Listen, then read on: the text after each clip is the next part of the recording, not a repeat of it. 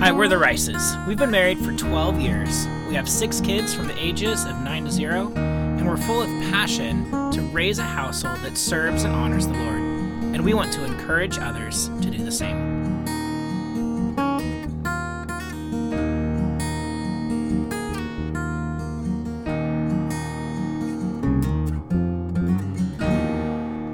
Hello, everyone, and welcome back to the Raising Rices podcast, where we're here to share our convictions and the character traits that we hope to develop in our family and our kids, the challenges that we run into in this world, and hopefully encourage you in the process.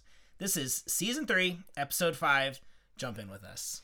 All right, so we are going to be talking about something that you might have had some interaction with on either social media or in conversations. As you know, we homeschool and we are very passionate about it. If you follow us on Instagram at Raising Rices or on Facebook, you'll see that we post about homeschooling a lot. But this topic is about homeschooling and or schooling in general. No matter what your schooling is, this is an essential conversation when it comes to what is being taught and what you're teaching your kids. So we're kind of classifying or labeling this conversation today. What is the most important subject in homeschooling or when it comes to schooling? So this thing that I alluded to earlier, this conversation that is happening is that unfortunately, to me and my perspective, I feel like a little bit of nitpicking is happening. But what the conversations are ensuing about is these two sentences, and people feel like they are at odds with one another. But we're going to kind of talk to you guys a little bit about our opinion on it. And the first sentence is, all that matters in education is my kid's salvation, versus what matters most in education is my kid's salvation. Yeah, and what a great kind of conversation to have. But like you're saying, are we getting nitpicky with the verbiage and losing an opportunity to really be in unity because we're saying the same thing? We have the same heart for our children, right? Which is to be saved. So our conviction is this: everything we learn, teach, and do should always point towards Christ and showing our need and our children's need for a Savior. And we're just going to kind of break down a little bit per subject, because what we want to show you is that we firmly believe, our conviction is that God is in all subjects. You've heard us talk about this, right, when we're talking about worldview. Yes. We talk continuously about how you can't leave your salvation and your belief in the Lord and your, if you want to call it religious belief, you can't leave that in a category all by itself. It impacts everything because it guides your worldview. But this conversation that's happening is there are some people out there that feel like or are concerned that when people use the expression, all that matters is salvation, that they are giving all of their focus to that. And they are worried, or for these people, I don't know why, we can just mind our own business, but they are worried that they are neglecting, if you will, different topics or subjects like math or science, which what we want to show you is actually you can do both simultaneously. Right. These things go hand in hand with every topic in school. And so we just want to give some examples to you out of this conviction of ours so that you can start to connect the dots of how you bring your biblical worldview into each subject in school, whether you're homeschooling your kids or your kids are going to school and you're helping them with homework and their education is still a key part of what you're involved in as a parent. Yeah. So let's start with history. A lot of people can worry that you will not cover current day history. I mean, if you talk about the Bible, I mean, let's just be honest, the majority of the Old Testament is Old Testament history. Right. And there's New Testament history as well. So if you're considering that an element of history, lessons, Yeah, you got that covered. But let's talk about this like history just recently, And what I think that I have experienced personally when I am teaching my kids history is that there is a world full of sin. There are sinful people leading and making decisions, and those are the things that are recorded in history. Yes, there are some good and beautiful moments, which also should be recognized and giving God glory for those moments. But what I think that is important in history is when we look at not only learning from past mistakes, but that the mistakes were made because we are in sin and in need of a Savior.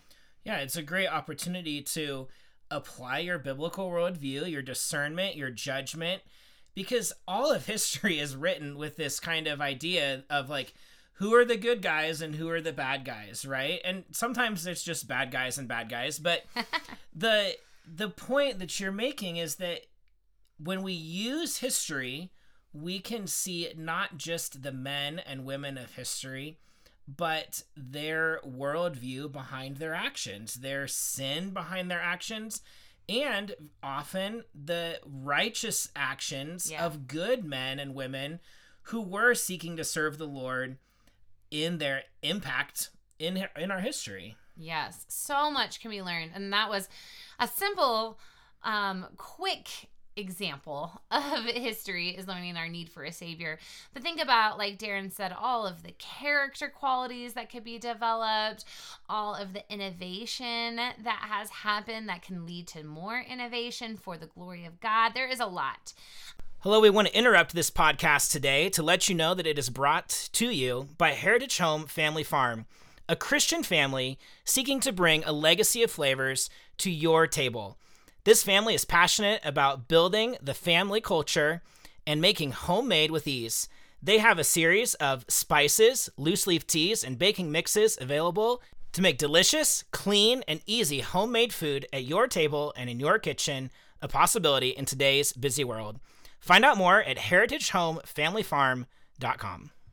Let's talk about science. Actually, we've had some incredible conversations about science when we've been out in God's creation. Yeah, huge deal to be able to apply your worldview, apply this idea of what our need for our Savior, what the creation shows us in general revelation about the glory of God, and bring those things together to let the Bible and let the Word of God and the truth of God lead and guide our scientific exploration. And so while you might not be directly teaching the gospel, you're teaching the gospel. You are absolutely teaching the gospel and the glory of God, and in many cases, the results of the fall of creation. Yeah. It's so awesome. We say this all the time, that creation reflects the Creator. Yeah. And that, all of creation reveals God's glory. Even in the sinful, fallen moments, reveals God's glory. One quick example, we had the opportunity when we lived back in Oregon, we went hiking at Mount St. Helens, and we got to go and visit a creation museum right outside of Mount St. Helens. And on our way home, the question came up, isn't it sad, that Mount St. Helens erupted and there was some deaths? And we're like, of course that's sad. But let's look about what transpired because of this sad day. What kind of science was revealed to us? What kind of things actually are pointing back to Christ and to God, about like the flood, and about the ways that maybe rocks and what's that word? Like the geological layers. Yeah. It might be late at night. Don't tell anyone. But it's this fantastic picture that in tragedy and in shocking geologic events, God reveals more truth about himself and about the world that we live in. And what a great opportunity to reflect on those things And so you can debate, are you teaching only salvation or that salvation matters most? But in this topic of science, the glory of God is shown all around. It's so cool. Okay, all right, Darren, but what about math? Oh, I love math because God is a God of order. Yes. And there is truth and there is untruth. And nowhere do I think that's more clearly demonstrated just objectively than math, than numbers, than the wonderful brains that the Lord gave us to execute these equations and figures and ideas with numbers. And, we haven't even talked about applications. Like, what about, like, the application of these skills? I was just thinking about the boys being able to take, like, the fractions and measurements, and they were out with you building a shed. I mean, you can kind of see where the layers of education really, again, is for God using us, our hands, our brains, all the things for his glory. I always like to think, like, well, what would God desire for your education? God does desire you to know all things. He gave you a brain, right? Yeah. But he doesn't want you just to have that head knowledge. He wants you to use that knowledge to further his mission. Yeah, I mean, from the beginning of time, Adam was given work to tend in the garden, and all the way through to the New Testament where Paul is talking and he says, it's worse than an unbeliever, a man that doesn't work to provide for his family. And so in all of those things, 1 Corinthians talks about doing all things for the glory of God. It is our duty, our responsibility as men and as women to work, to have a job to do, and I know you've talked about in your Joyful Homemaking podcast about the roles of men and women, and we're not going to get sidetracked in that today, but it is important that we have outworking of work in producing things and sustaining and doing those things for the glory of God, not to exalt ourselves, right, but to apply these wonderful things that the Lord has given us for the glory of God. I mean, you think about like music and art and sports and electives, those are all things that the Lord has giftings in, right? And even if you're not the best at it, he still has given you as a way to relate with his creation, with his beauty, he is the creator, you know, and he wants us to create as well.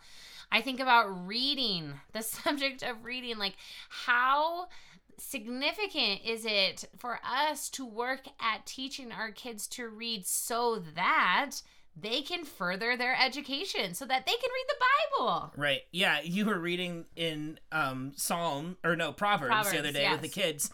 And it was this great moment of like, you realize you're teaching them the word of God, one, but then you're also teaching them these literary tools of like personification and all of these types of things. And those things go hand in hand together.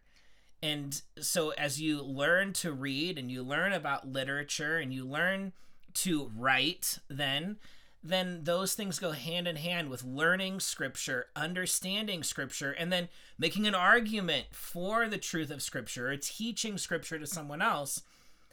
It all is in this big category of literature. And so to be well versed and well educated in literature, I think is an important thing, especially when it's used for the glory of God. And I think that that's perfect that we've brought up now, like Bible and all those other subjects, not to show that they're individual subjects, but they really are just like a wheel. If you picture, they all have significance and they all have value. And if one is treated less than the other, then you have flat tire. Yeah, it's all lopsided. They all work together, and the core, the spoke of that wheel is God. They all stem from God, and God is glorified in all subjects. And so when we say all that matters is salvation, or when others say what matters most is salvation, guys, we're saying the same thing. Right. And so it's something that we should be unified over. Yeah. To say, hey, we teach our kids the truth of the Lord through all subjects, and we teach them all subjects for the glory of the Lord, and those things really come together. Yeah. So what kind of character qualities are developed when we have this heart position for our kids' education? I think you just develop an overall biblical worldview. We talked a few weeks ago about applying a biblical worldview, and I think this is another branch of that very practical application where you are teaching your kids in all of these subjects about how they relate to the glory of the Lord. Yes. And what you brought up earlier, and I don't know how you would call this in one word, so I'm just going to tell you the expression that came to mind, is a better understanding of biblical texts. Multiple layers deep to this. You talked about literary differences. You talked about how to actually read, like the fundamentals of a reading. But then also there is historical context to what you're reading. So I'm just seeing that all these subjects, right, are being brought in to help you, or your kid, and you, right? You, yeah. Better understanding of the biblical text. Yeah, it helps you build a good hermeneutic. That's the word. Man, you're twofer right now. And in that same sense, though, if you understand the word better, then it helps you to better apply it to today's world. Especially if we have done the groundwork ahead of time, working with our kids at applying that biblical worldview in all of these subjects. Mm-hmm. Then as they become adults and they have to all of a sudden apply a biblical worldview to the art that they watch, or the work that they do, or the science that they're taught in college, then they're equipped to do those things. Yeah. You know what? I really think a character quality that is developed when we view this as a whole, as that wheel like we talked about, is respect for people, creation, and decisions. Let's just think about creation, for example. Respect for taking care of God's creation because of the understanding that God's creation reflects his glory, right? That he made creation, the physical world, and the life that also lives in this world, whether that's animals or people. A respect for that, a respect for the decisions that you're making because of the effect that they have in all of those spokes of the wheel. Yeah, it's interesting you brought up respect for people. And so frequently we can be accused in a biblical worldview of having no respect for people, or or putting other people down. But really, it's a great opportunity to teach your kids a biblical worldview of man regenerate in the Lord and fallen sinful man who doesn't know the Lord. And that builds a compassion for people who do hold an alternative view to a biblical worldview, because that they're just dead in their sins and they're in need of a savior. And so that is another element where, in building this worldview robustly in our children's education, it gives them that heart of compassion for people who are lost. Compassion. That is really good. And that is a huge character quality. That's awesome. I was also thinking stewardship. When you know who owns all, who is sovereign over all, that your money is not your money, then you have a different view, different appreciation, and different stewardship of those things. Absolutely. So I want to summarize too by saying clearly in this conversation, we know that we are, and our kids prayerfully will be, saved by grace through faith alone. And that there's no amount of education or good works or anything else that will lead to that salvation. And so whether you want to express it, all that matters or what matters most, I think that we can all agree that we're on the same trajectory and we have the same heart for salvation for our kids, and to build them up and develop them and give them the tools they need to be a ambassador for Christ in this world, this fallen world that we live in. Kind of no matter what your eschatological view is, I think it's important that we know that we are raising up warriors for the Lord. Yes. Now, let's talk about some challenges. Clearly, there's always challenges internally about like, am I doing enough for my kid? Am I figuring out how to incorporate all these things? But you know what? There's also, I feel like, an added pressure from the world, and it is used through the phrase, well, you're just indoctrinating your kids. I mean, I don't mean to say it with an attitude, but that is what I've heard myself. And I think that that is truly what people are holding on to as the reason against perhaps what we've been talking about today. And I am just reminded, I believe, I actually don't remember, you might remember better where it is in the Bible, but it talks, I think it's in Deuteronomy. It talks about how the student will become like the teacher. Proverbs. Yeah. So off. Okay, that's 3. No, you're good. I'm going to start. I couldn't tell you where in Proverbs, but yeah, if you're teaching or if you're the student, then you become as the teacher. Meaning, right, that you are always being taught somebody's worldview. Oh, absolutely. There's no neutrality. We've talked about this before. Yes. And so I just mean it as encouragement. Yes. Like when you hear someone saying you're indoctrinating your kid. You would say, that's right, I am. I would say, don't be all snippy like I would want to be and say, well, do you want to indoctrinate them then? Right, no, right. Don't say that. You know, have grace and compassion like we talked about. But the alternative being that they want the student to like guide their own learning and pick their own path after being presented the plethora of options. And I think the danger in that is that we know from Scripture that the heart is desperately wicked and that man seeks his own pleasure in his heart. And that it's only by the grace of the Lord and by being taught and exposed to the truth and the Lord making that real and true to the individual that they are saved and walk in that path of salvation. And so it's an important thing, a biblical command in Deuteronomy, that we teach our children the way of the Lord. And we had a great podcast discussion about the age in which you can then present different opinions. Oh, right? Yeah. But that's not under 12. No, I mean that, especially not in those formative, like truth building years. Yeah. If you have more questions about this, we talked about it in depth last week or 2 weeks ago. And so dig into that. But it is important to teach them a foundation of truth and then transition them into being able to debate and defend what is the truth. Yes.